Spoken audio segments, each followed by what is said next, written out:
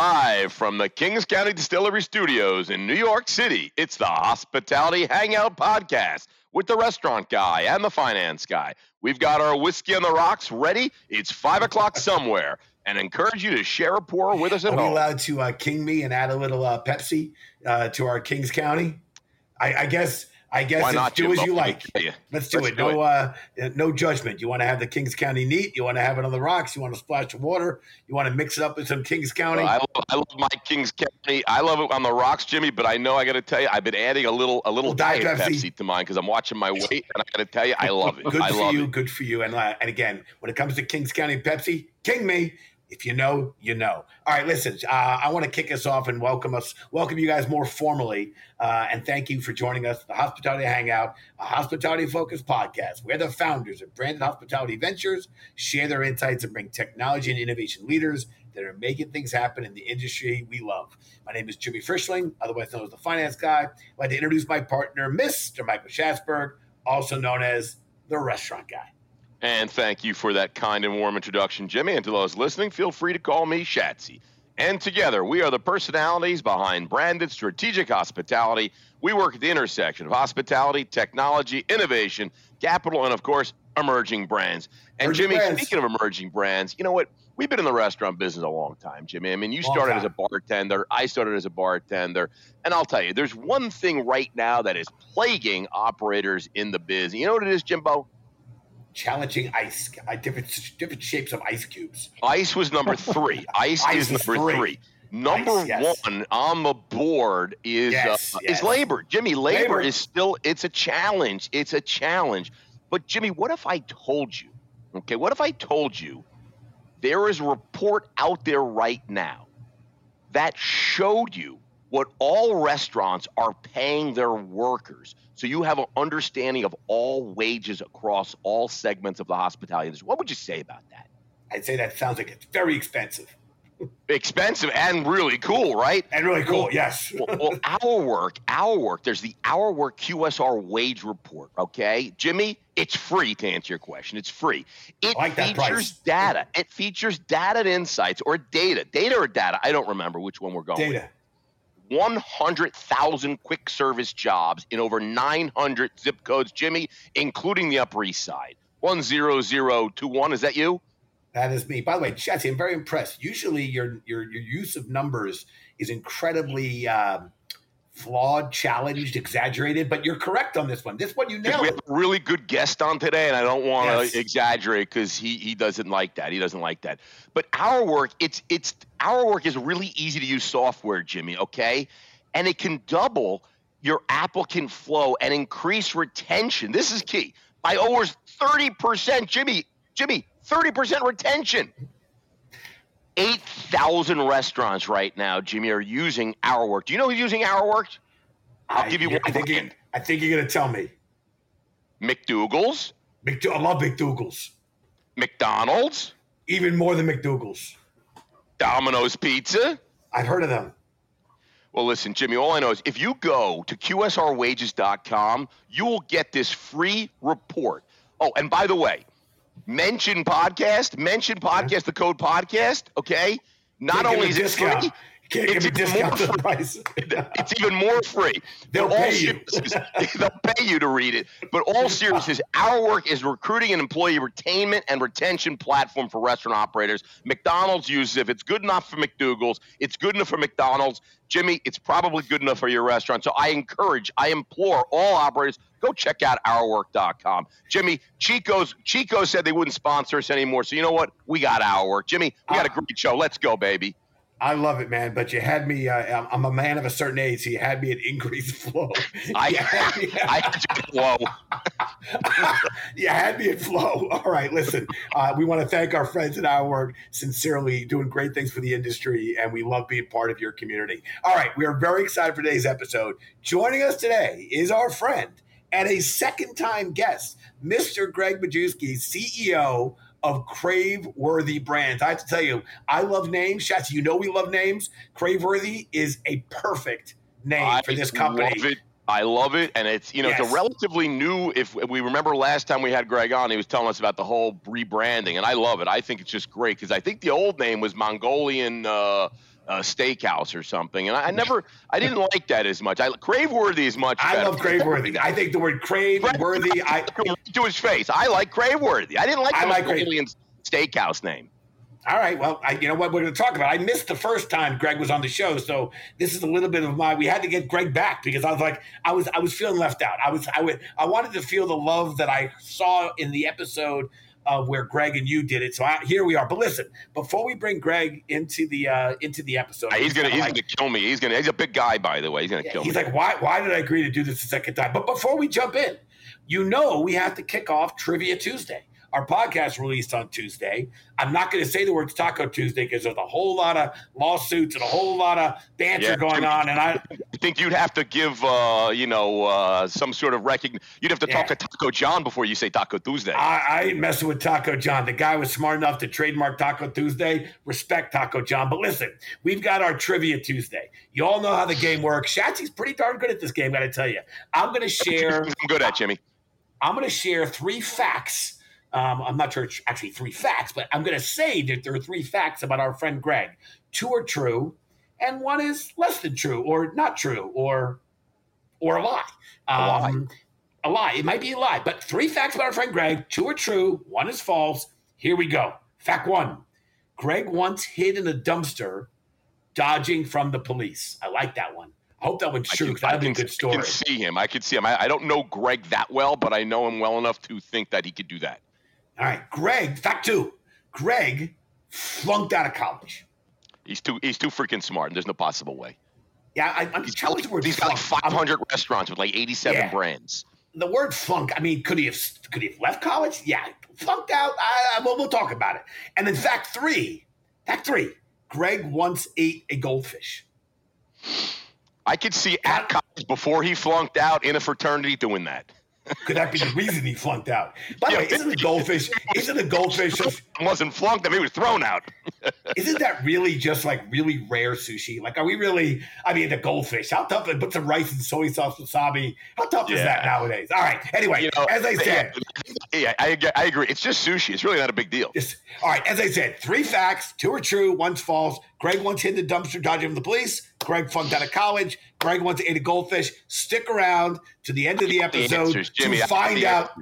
All right, I can't wait. All right, stick around to the end if you want to hear the real story. All right, with no further ado, Greg, we're going to let you jump in finally, take the lead, give us a background on yourself, and of course, please reintroduce or talk to our audience about Crave-worthy brands, my friend.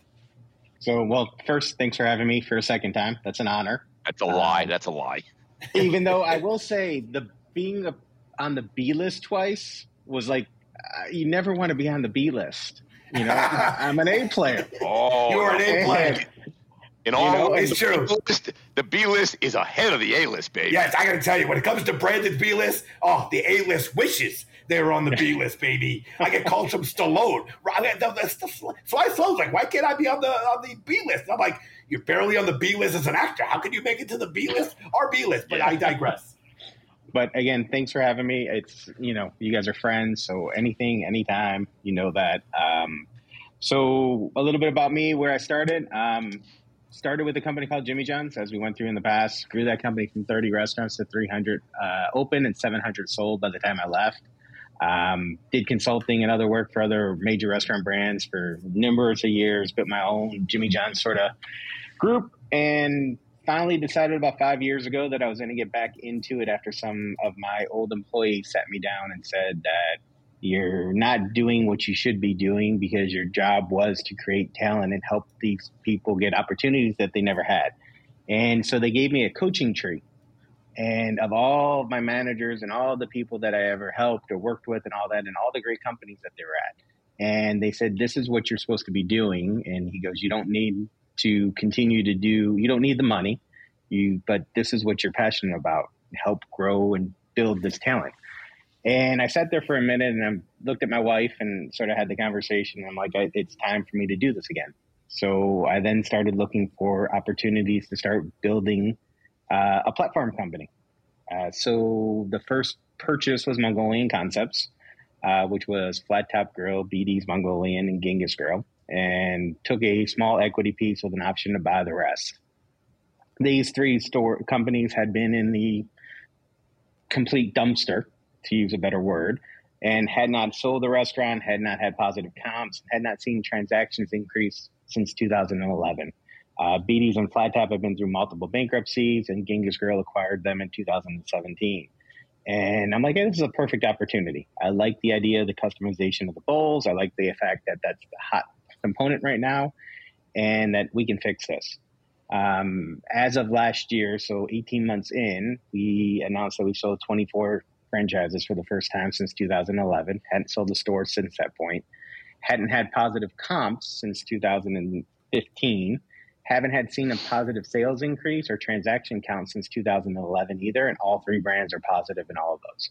And we do it by what we always do: create perfect food, crave-worthy food, in a fast system-wise presence in your restaurant. So systems and procedures have to be key, in building a culture where your people believe in what you're doing, so they'll do whatever you're asking. And at that point, I started acquiring other brands on the down low because I didn't want people to know what I was doing. And in January, we announced the formation of Craveworthy with the emerging brands that I acquired over the past couple of years. Those were Budlong, Crafted, Wing It On, and Lucky Cat Poke Company made Craveworthy. And then in April, we announced that I exercised the option to acquire the rest of Mongolian Concepts. All right, Greg, listen, I got to cut you off because you're going to kill the entire podcast because we're going to have nothing to talk about because you just told us everything about you. We've got questions here. We've got things we want to know. Thanks for joining us for this episode of the I'm done. There's nothing else to say. This is great. We'll see you. We'll see you a little.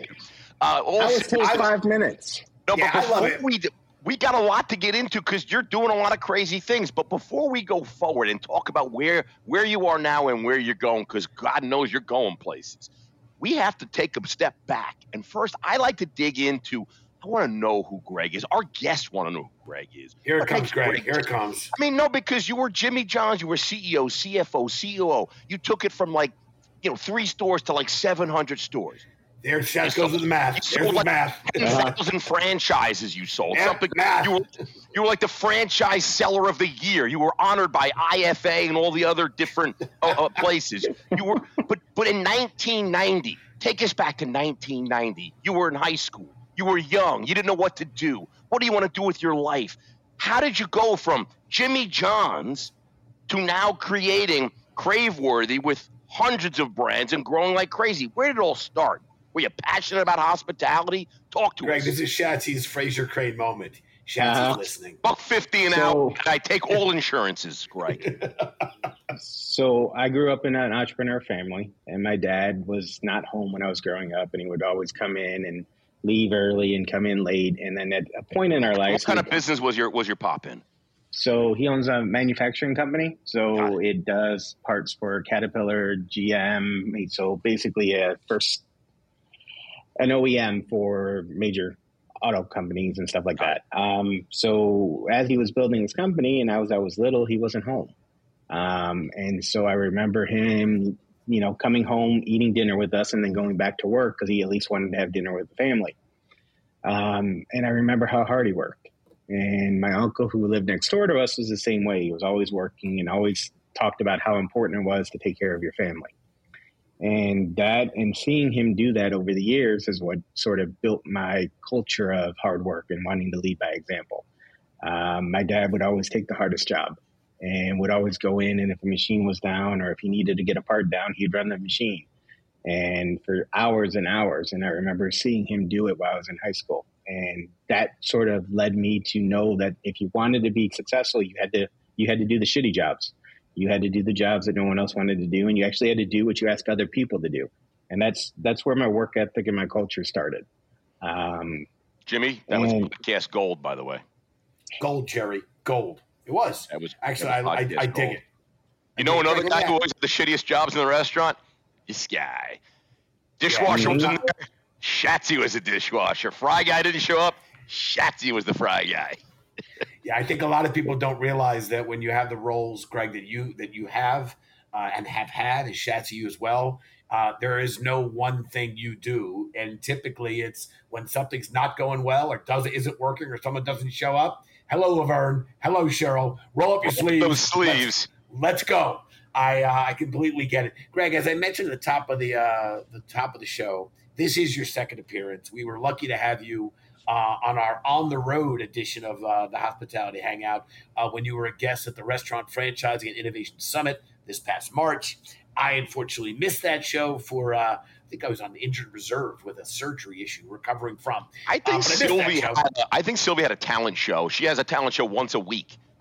She does a lot of talent shows, and I will miss any conference to make sure I see that. 60-year-olds have talent shows. You notice that? A lot of talent shows. Those 90-second moments. Yeah, as Greg said, his dad was home for dinner. I'm not missing talent shows. But I missed that show. So my FOMO, as I said, was one of the reasons I wanted to have you back. But kidding aside, you talked a little bit about Craveworthy and introduced what you're doing. And as you were describing it, I was thinking about Al Pacino and The Godfather 3, which, by the way, compared to 1 and 2, yeah, it's not a great movie. Godfather 3. You like that movie. You always give that movie.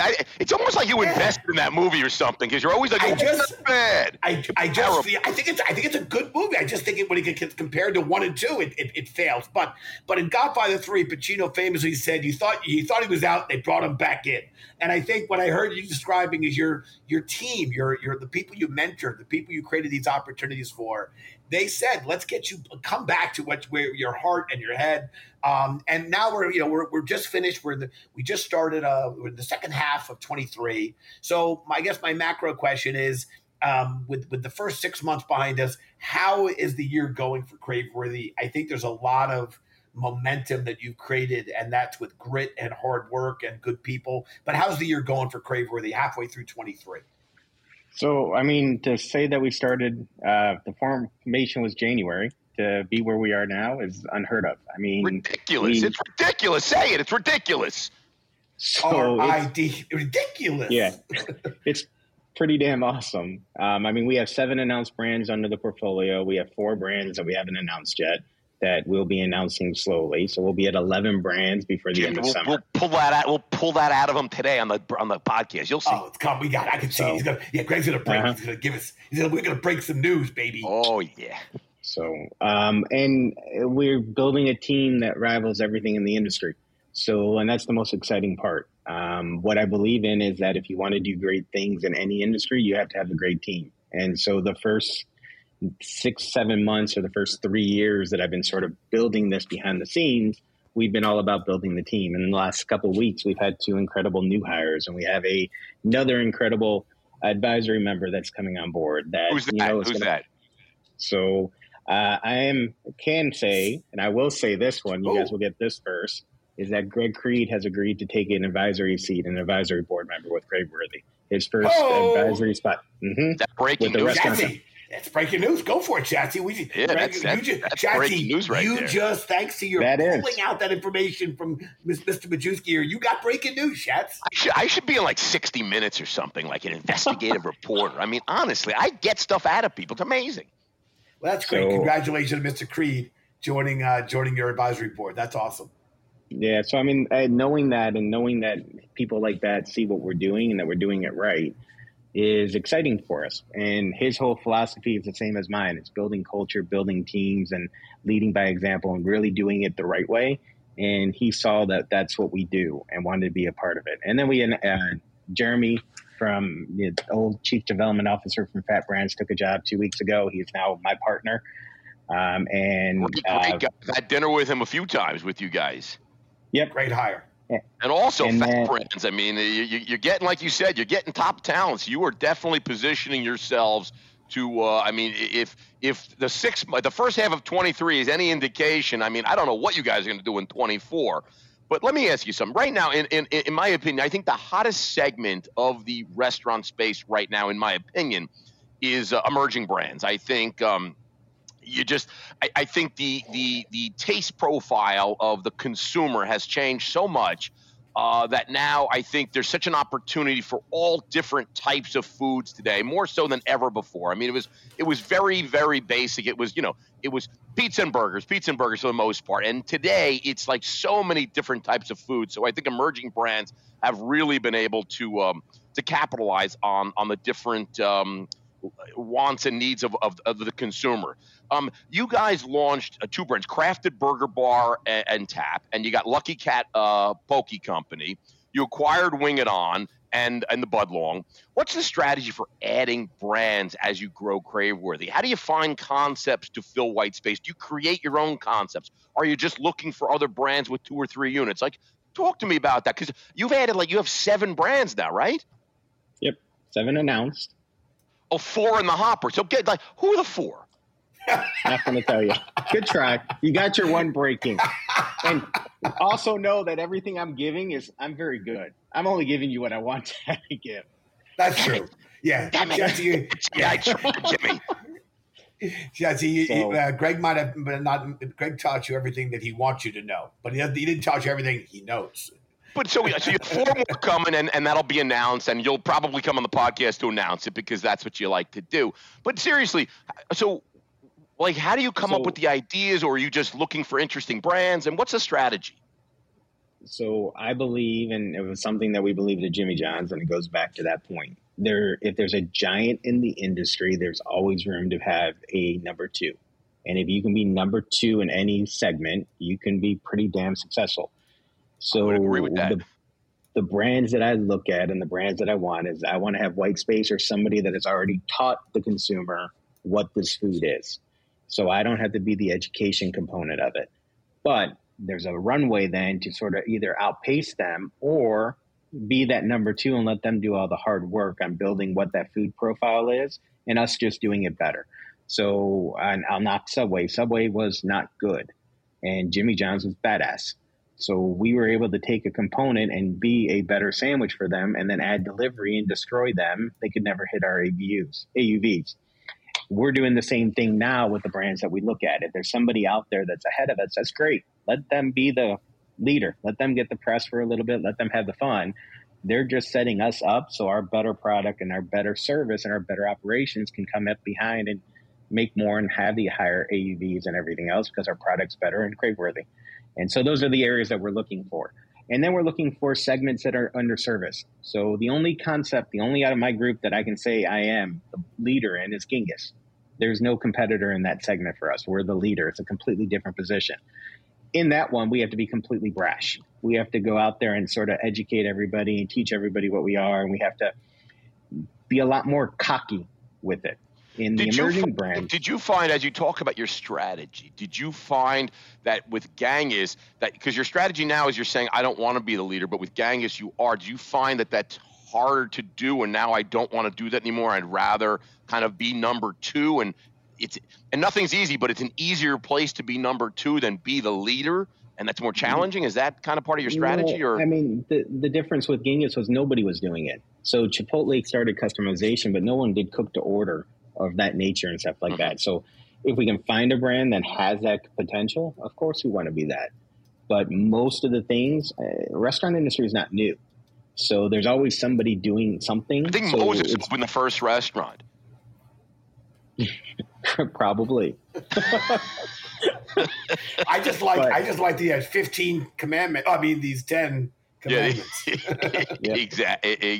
Exactly. No, that's really, it's very, very cool, very interesting stuff. And then ethnic food is, of course, going to be the next great thing. So there's a lot of emerging ethnic foods out there. So one of the brands that we'll be bringing in is Indian.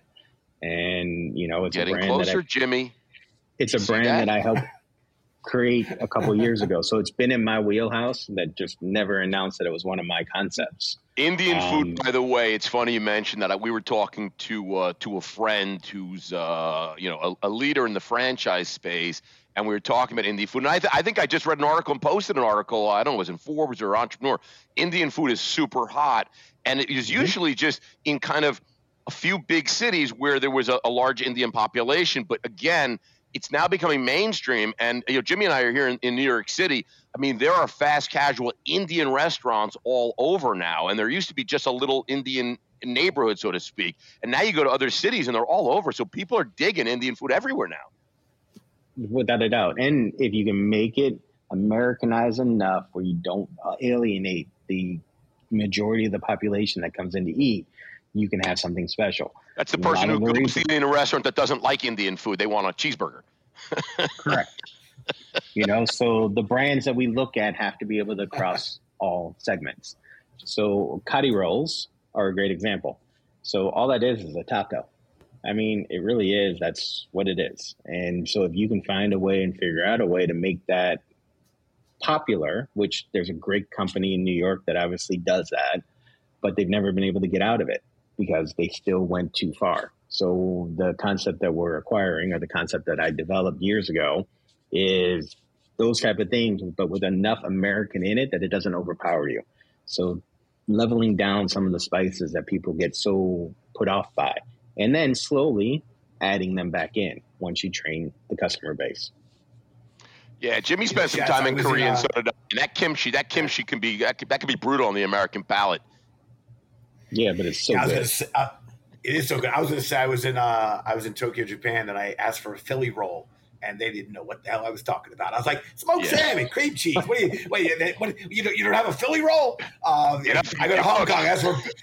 I asked for beef and broccoli. They're like, what are you doing? What are you talking about? General Chow's chicken. Anyway, you're right. The Americanization of these foods is an important factor. I actually really like what you were sharing, Greg. And Shats, while you were talking earlier, I got a text from Andrew Smith, who feels that you've shunned. He's working on some cult-like stuff as well, so be careful. Andrew's a big man. Don't piss off the big guy. He thought you said no one's doing things like Crave. Andrew's working hard too. Let's give a shout out to our friends over at Savory. Listen, our listeners know that I'm the finance guy here, but I actually entered the workforce through hospitality, from busboy, barback, waiter, and bartender. That was really the starting point of my career. I took a break from the industry, but it was certainly foreshadowing where I am today. I strongly believe this industry builds character. There's grit, there's teamwork, and that these skills really are transferable to others and really to any industry, and it really leads to great career paths. I love that the platform you're building, and you talked about the importance of human capital. You talked about the muscle, the power that you're bringing. You really want to create opportunities for new talent entering the workforce. But you also focus, on the mission to partner with incredible franchise partners and to help them achieve an American dream. So can you share a little bit more about how you look at the franchise partner in addition to the talent you're developing and trying to lift up? So I look at it basically the same way. They're my partner. So when you sell a franchise to somebody, they're your customer. And it's your job as a franchisor to go above and beyond to make them successful. And so that is having the best training programs, having the best systems, having your staff actually in their restaurants. Most of the time, franchisors will send somebody in once or twice a year and come in and say, here's your score. Boom, boom, boom. This is what we're doing. And, out the door. I believe in having an actual coach and being in there, and we're their partner. So let's go through your financial statements. Let's go through your cost of goods. Let's go through your labor matrices. How can we improve you? And then when we make a decision, we have to know how it affects our franchisor, not just our franchisees, not just me. So I can make any decision. I can sign a great contract and, I did great. But if it doesn't have the effect of increasing the bottom line of my franchisees, it's a bad deal. And if my franchisees don't make money, they're not going to sign up for store 2, 3, 4, 5, 6, or tell their friends down the street, oh my God, these guys are awesome. Your best advertisers are your current franchise operators. If they're making money and rave about you as an operator, then they're going to be like, oh, yeah, I'll take a territory and I'll sign on. Correct. And so our whole mantra and what we did at Jimmy John's was make our franchisees win. So we did stupid things. Hey, if you could increase your sales $100,000, your royalty on that $100,000 next year was free. I mean, so just to try to get them excited and built into the culture. And why not do that? Because if you're building a brand, you want them working so hard for you because it's your brand and they're now your partner. So you want them to be successful. Why not give them certain things to help them be that? And we grew AUVs continually because our franchisees were hungry. Yeah, I got to tell you, I love it. Let's change gears real quick. Look, at Branded, we do a lot of investing in the technology space in hospitality. So let's just talk a little about technology, tech stack. You're taking 7 brands, you're adding 4 more. We know it's an Indian concept. We don't know the other ones. We have our ideas. We'll go down a list and we'll try and grab it out of you. But you'll have 11 brands. a lot of times when you acquire different brands, they have different point of sale systems. They have different loyalty. They have different tech stack. What are you doing? Are you trying to unify and say, look, we're all going to try and have the same tech stack, or is it no? This brand, this works best for this brand. Like, talk to me about how you're going to build your tech stack and how you're thinking about that as you continue to grow and acquire brands. So we know that we have a platform of what we have to have. So, for example, every brand that we acquire goes to Restaurant 365. That is our data platform. It is our back of the house. It is that. So everyone goes to that. There's no ifs, ands, or buts about that. POS will slowly integrate to. We can work with any of them. We prefer Toast. And then it's what do they have, and then slowly get them to the best components that work for that brand. Now, we believe that the best tech companies are still going to be the best tech companies. So, for example, we are Punch right now on the loyalty side, and we have Ovation on the customer side. We have Incentivio, one of ours uses for loyalty right now. And they're all great companies. And so as we use them and as we grow, we'll work with what's there, but they have to be able to have the same use factor. So we know what we want, but if the other ones have a contract and all that, we'll learn that system because everyone has great vendors and they're all great systems. But eventually everyone will flow into one system because it's easy to train. Makes perfect sense. Yeah, I just remember back in the day in our restaurants, we recently, right during the pandemic, we switched all of our restaurants. At the time it was 19, all to a single point of sale platform. But we had up until that point like 6 different ones. And some of it was, you got a lease at a restaurant. You got a lease, and it was an existing restaurant. And they closed, and they left the point of sale there. And you're like, oh, look, there's an old Posy Touch. I'll use it. It's fine. I just saved $50,000, And then, like you said, then you're training. And Jimmy's a bartender at one store. You're like, hey, Jimmy, I need you over at a different restaurant. And then he goes there, and it's like a different point of sale. He's like, I don't know what to do here, So yeah, it is easier on the training for sure. And it allows you to cross-utilize your above store. So the whole thing about Craveworthy is that our platform, our above store personnel are cross-brand trained on all brands. So I have to have the simplicity of the systems in place so they can do their jobs effectively. Yeah, it makes perfect sense. That was awesome, and love the shout outs to some of our friends in the industry and 2 of our portcos, both Incentivio and Ovation. I paid Greg to say that, by the way. I'm a little biased on Ovation too because I did the investment with them as well. That's right. Disclaimer. Last round, we just saw disclaimer. The big. Yes, 100% of the people on this podcast are invested in with Mr. Zach Oates and Ovation. There's our disclaimer. But we do love that company and the importance of guest feedback. So that's awesome. Listen, I recently heard you say you have a goal of reaching, and I'm going to use my pinky, 1 billion in sales in 5 years. That's right. Greg's goal with Craveworthy is to reach $1 billion in sales in 5 years. And let me also state that you have a standing invitation, Greg, that as soon as that number is hit, you can come on back, and we're gonna raise a glass of Kings County to you after you reach that goal. And I have no doubt you're gonna hit that number, surpass it, and I'll take the under. I'm not under $1 billion. I'm gonna take the under 5 years. Put more pressure on you. But my question is, I'll bet you Greg is at $1 billion in sales before the end of 23. Jimmy, I said it. I'm going to take the over your bet, but I'm going to take the under 5. Yes. But I'll take the under 5, the over Shatsy's bet. Come on, Greg. In 6 months. Man, how could you not? You're betting against yourself. Yes. That one, yes. No, he's an optimist, but he's a realistic one. All right, but what will you lean on most to achieve this goal? And is it going to be the people you team up with? Is it going to be the tech stack? Is it going to be the customers? Is it going to be, I expect maybe some combination of all the above, but when you're standing up to accept the award that we're going to present to you at the branded honors, Shatsy, there's a new idea for us, the branded honors, the movers and shakers, who are you thanking in your acceptance speech besides Shatsy? I mean, you're going to be, again, for us to do what we want to do, it's going to be our franchisees. And our franchisees are what's going to get us to that point. And the way we do that is by best in class. And so by finding the best in class and the franchisees that are hungry to grow, those are the people that are going to get us to that point. And they're going to be pushing hard because I want to take people that have never had the opportunity before. Same thing we've done everywhere else. So as great as the big multi-unit guys are, the best operators for emerging brands are the ones that get in at the beginning and start growing fast because they want to build their entrepreneurial spirit. And those are going to be the ones that get us to that point. And it will happen. And again, we set the $1 billion goal in 5 years as a lofty expectation. But if you don't dream big, you never achieve big.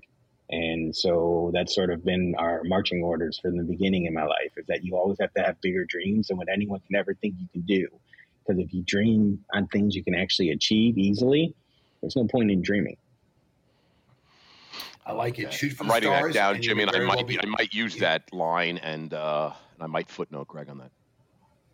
Yeah, you might butcher it. You shoot for stars, you can get treetops, or somewhere in between. I like it. Listen, I'm going to shift gears a little bit. Shatsy and I, we started this podcast. We enjoy having industry leaders come on the show, and we like chatting a little bit, as you know, and I like writing long emails, as you guys regrettably know. But we also learned along the way that sometimes our guest has a question for us. So let's kick off talking back. Greg, we're going to let you take the microphone and ask us a question or two. As I like to say, nothing is off the table. And Greg, the microphone, my friend, is yours. So let's start with Shatsy. So how are you in a studio, but you look like you're in your home?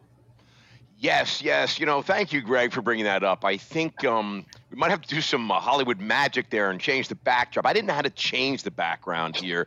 But yes, I am out at our Long Island offices right now. So technically, this is an office, and it is, I'd like to call this our Long Island studios.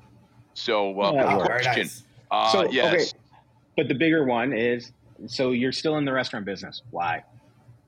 What attracts you to this business that actually wants to keep you going day in and day out? Because the people that do it, we're all nuts. We know this. So what's your thing that makes you nuts about it? Yeah, it's a great question. I love the hospitality business. I love the restaurant business. Our office on Park South is on the 4th floor. We moved from the 8th floor. We're on the 4th floor. We've got 3 of our restaurants downstairs. And I got to tell you, it is every day Jimmy and I spend time in the restaurants, whether it's having lunch, whether it's just grabbing a cocktail, whether it's meeting with the managers or chefs, whatever. But I just love it. I love the energy. I love the people. I love the camaraderie. I love everything about it. So the idea that we've created at Branded was taking everything we love about the restaurant business, continuing to build on the restaurant business and what we love about it, but then adding other components to it, like the technology sector and the innovation, the robotics, the automation, all these things that are coming down the pipeline. It's an industry that has always been very slow to embrace tech. And we've been fortunate because we've been around a long time. We've seen a lot, and I just love that intersection. So I just think that we were in the early innings of like you said earlier, restaurants have been around a long, long time. Technology innovation within the restaurant space, that hasn't been around a long time. So I just love doing what I've always been passionate about, which was food and beverage, creating menus, seeing people happy, enjoying it, and now bringing in this tech and innovation to help operators not just survive but thrive. I like to call this, it's the next stage of the restaurant hospitality industry now. So I love it, and I'd have it no other way. So I am nuts, and like you said, to be in the restaurant business, you got to be a little bit nuts. And I love it, and we don't plan on changing anytime soon. We've got 3 new restaurants in the hopper right now. So with the tech stack follow-up, do you think restaurants adapt too fast right now to every new shiny thing that's being presented to them? No, I think it's a mixed bag. I think there's folks like myself who will try anything, because I don't know if it's good or works or doesn't if you don't try it. Or at least if I find something really interesting, I would call you and say, Greg, what do you think? And then maybe you'd try it or see if it's a good fit. But you have to test things and try things or you don't know. But I think there's a whole segment of the industry that is a follower. They're going to be like, look, Greg, you test it out, you see how it goes, and when it's great and terrific and it's super duper and they got all the kinks worked out, let me know, because I don't have any time to do that right now. And then there's the big enterprise folks that are just like, they're not gonna pilot or beta test some new technology because it's too risky for them. So I don't think so. I think there's a segment of the testers and the triers, and then there's a bigger segment of the followers, and I think it's cool. I like it. And I agree. And I'm a follower on some things too. I mean, you have to be. So what Wildbow's doing with NFTs, I'm sitting back and watching. Jeff is pushing that, as we all know, to a point that I think maybe too far, but I'm cheering him on because if it works, then I'm going to get on that and follow him to that one.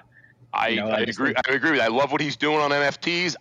For me, I don't have a need for it right now, but it's interesting to watch, and I love what Jeff's doing over there. I agree. All right. So now Jimmy's turn. Sorry. Go ahead, Greg. Go ahead. I was going to comment on Shatsy's, but I'll stay in listen mode, my friend. So you're like me. You're a finance number guy that gets into the accounting industry or gets into the restaurant industry. We both grew up in it. We both worked through it in college. Mm-hmm. What attracts you? What makes a number person a good restaurant guy? Fantastic question. One of the things that I love about my role and about this industry that I think is truly unique, I'll refer to it as high touch, but more specifically, I can't think of many other industries where the manufacturing side of the industry and the retail side of the industry are separated by maybe a wall and sometimes not even a wall. And your customer is our guest is experiencing this industry in real time, high touch. And if something comes out of the manufacturing facility, which essentially is the kitchen, we have to address it and deal with it live in real time. And we're in the store with them.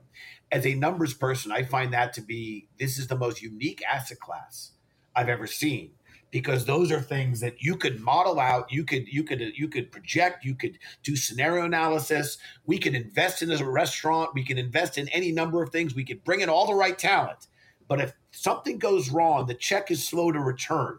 If there was that mistake at the very end, if maybe the server, in a full serve restaurant, which we own, was having a bad day, or he or she broke up with their significant other, the entire experience could be impacted by any small factoid.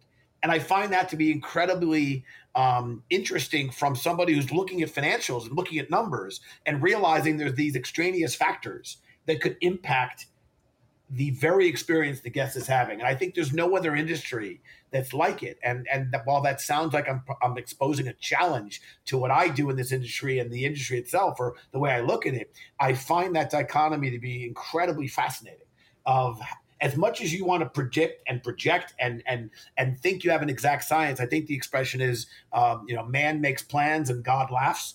I could do all the assessment I want. The reality is going to be what happens on that floor. And again, to the listeners, I ask you, think of an industry with a manufacturing facility and that retail, that what's coming out of the kitchen in real time you are experiencing, and the people around you who made it, who are serving you, who are running the show, they're all there in the kitchen, they're all there in the restaurant together. I think that's incredibly unique, unlike any industry I've ever seen.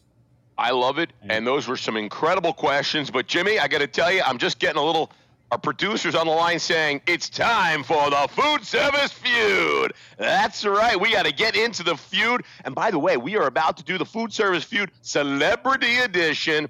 It's no secret that many celebrities got their start in hospitality. Jimmy, you were an example of a celebrity who started in hospitality, and now look at you. At some point in time, some manager, a GM, even Greg himself, he saw something special in these celebrities before they were famous. And they hired them over somebody else. And are you guys ready for a little food service feud celebrity edition? Let's play the feud. Do it. Don't sound so excited, guys. Listen, we go on LinkedIn every week. We have a poll question. And we ask over 100 million people on LinkedIn this question. 100 people. The top answers are on the board. Are you ready? Get your imaginary buzzer. Which celebrity got their start working in food service in Chicago before starting a career in acting? Go. You're not going to give us hints? You're not going to give us choices? I got to get. Is it? Sorry, I forgot. Is it Oprah Winfrey, Bill Murray, Vince Vaughn, or Tina Fey? Now go. Gonna have to guess Bill Murray. Bill Murray is incorrect. Jimmy, you can steal and win something big. So my favorite one on that list, I have to say, is Vince Vaughn, but I'm going Oprah. And I got to tell you, Jimbo, you always go with your instincts, your first instincts. It was Mr. Vince Vaughn. He worked at the iconic Gibson Steakhouse. And just a little FYI, just imagine if Vince Vaughn had used Our Work. If he used OurWork.com, he may have never gone to be a wedding crasher, Jimbo. He may still be at Gibson's right now. So I just want to do be a swinger. OurWork.com. Jimbo, let's get on to Tuesday trivia. All right. Everyone remember at the top of the show, I gave you 3 facts about our friend Greg. 2 were true, 1 was false. Here we are again. Fact 1, Greg once hid in the dumpster hiding from the police. Fact 2, Greg flunked out of college. Fact 3, Greg once ate a goldfish. Shatsy, go for it, man. Come on, you got a record. I don't think these are that difficult, okay? Greg ate a goldfish. Yeah, that's not even that big of a deal. Like you said, it's like eating a piece of sushi. I mean, big deal. He ate a goldfish. And yeah. Hold on, Shatsy. Have you eaten a goldfish, Shatsy? No. Live. Live goldfish. Live goldfish. By the way, I haven't eaten a goldfish. You ate a goldfish? No. So neither of us ate goldfish. And Greg's excited, so we know that he did that. He ate a live goldfish. Okay. He didn't flunk out of college. And yes, he hid in a dumpster, hiding from the police. Probably, I don't know, like he was in the back, like smoking a joint or something. And easy. All right. He's not a public company yet, right? All right, easy. All right, so you're going with he hid in the dumpster, and you're going he once ate a goldfish, and you're saying Greg did not flunk out of college. All right, Greg, tell us what you got. So I did hide in the dumpster for over 4 hours. Because I want to know why. Huh? Don't even want to know why. Fake ID. I want to know why. Fake ID, and I accidentally hit the guy, and both did. He accidentally. I love the accidentally. I accidentally threw a fist, and somehow the guy's jaw accidentally got in front of my fist. But I respect 4 hours in a dumpster. I like that. His jaw doing? Right. And by the way, the statute of limitations on that offense have long gone. Expired. Long gone, baby. Long gone. Mr. Joe Smith or Jane Doe, whoever Greg hit, I'm not sure he apologizes. But you know what? He ain't gonna pay for it now. All right, what's the second one? So, second one was I did not flunk out of college. I came close and was flunking out, and I had to go and have the board meeting with the president, and basically had to tell them, hey, I made a mistake. I didn't read the syllabus. I didn't know that attendance was a grade point after so many things. But don't blame me. I got all A's on the test. And so I could get A's, never go to class. Why are you going to throw me out? Give me a second chance. So after my freshman year, I had a 0.6 GPA. So as bad as it could be, but I did get to stay in. Yes. I knew the word flunk. I saw the word flunk. Yeah. And the goldfish? Oh, God, yes. Through the beer bong. Still eating them, Jimmy. Still eating them. So again, Jimbo, I got to tell you, I'm crushing on this. So I learned today that Greg was on double secret probation for his GPA after his freshman year and rallied back. And look, kids, stay in school or not, whatever you want to do. And look, you too could become the CEO and founder of a company that I'm telling you we're going to be reading about. And when Greg goes public or sells it, we will be celebrating with Kings County. All right, Shatsy, I think we're either done. I think we're either done or maybe, just maybe, we got to speed this up. He's got to go buy 4 brands, Jimmy, so he doesn't have a lot of time. But I got to tell you, It would not be a podcast about the Branded Quickfire. It's arguably the greatest segment of all time. This is according to the latest numbers that just came out. I'm getting it in my ear right now. Branded Quickfire, highest rated segment on any podcast. Oh, that is breaking news right there. Greg, I'm going to ask you 5 lightning round questions. Don't think too hard. Don't think too long. Here we go. Are you ready, sir? Yep. Favorite thing to do in the summer? Golf. Where are you getting dinner from tonight? So actually eating at Uchi's with a bunch of people down in Houston while I'm here for the TRA show. Nice. What's your favorite food city in the world? Chicago. Hands down. Best in the world. Hands down. Where is your favorite place to travel? So Disney, because I love the level of service and the way they install culture in the cast. So it's a learning experience. It reminds me that if they can do it with that level, we can do it in our levels. Love it. Okay, this is where things get a little little dicey. If you were a contestant on the former game show, Supermarket Sweep, sure you've seen it, taking a cart, running around, grabbing stuff on the aisles. And you had to go head-to-head with either Jimmy Rye for the final sweep. Who do you have better odds of beating in Supermarket Sweep? This guy, Shatsy the restaurant guy, who's very fast, or Jimbo, the finance guy who... First off, I don't need odds to beat either of you, but I'd have to say Jimmy. Yeah, I don't think Jimmy's ever been to a supermarket. I respect that. I think I would. The only reason I challenge that, I think Shatsy would lose interest. Like, he gets to the cereal section, he would see too many variety. He'd basically, I don't want to play. Yeah. But I respect the answer. Certainly, when it comes to wiry and cagey, Shatsy would kick my butt. I think you'd have better odds of beating me too. Listen, Greg, we want to thank you so much for joining us on the podcast. Your second time. We appreciate you. We appreciate your team.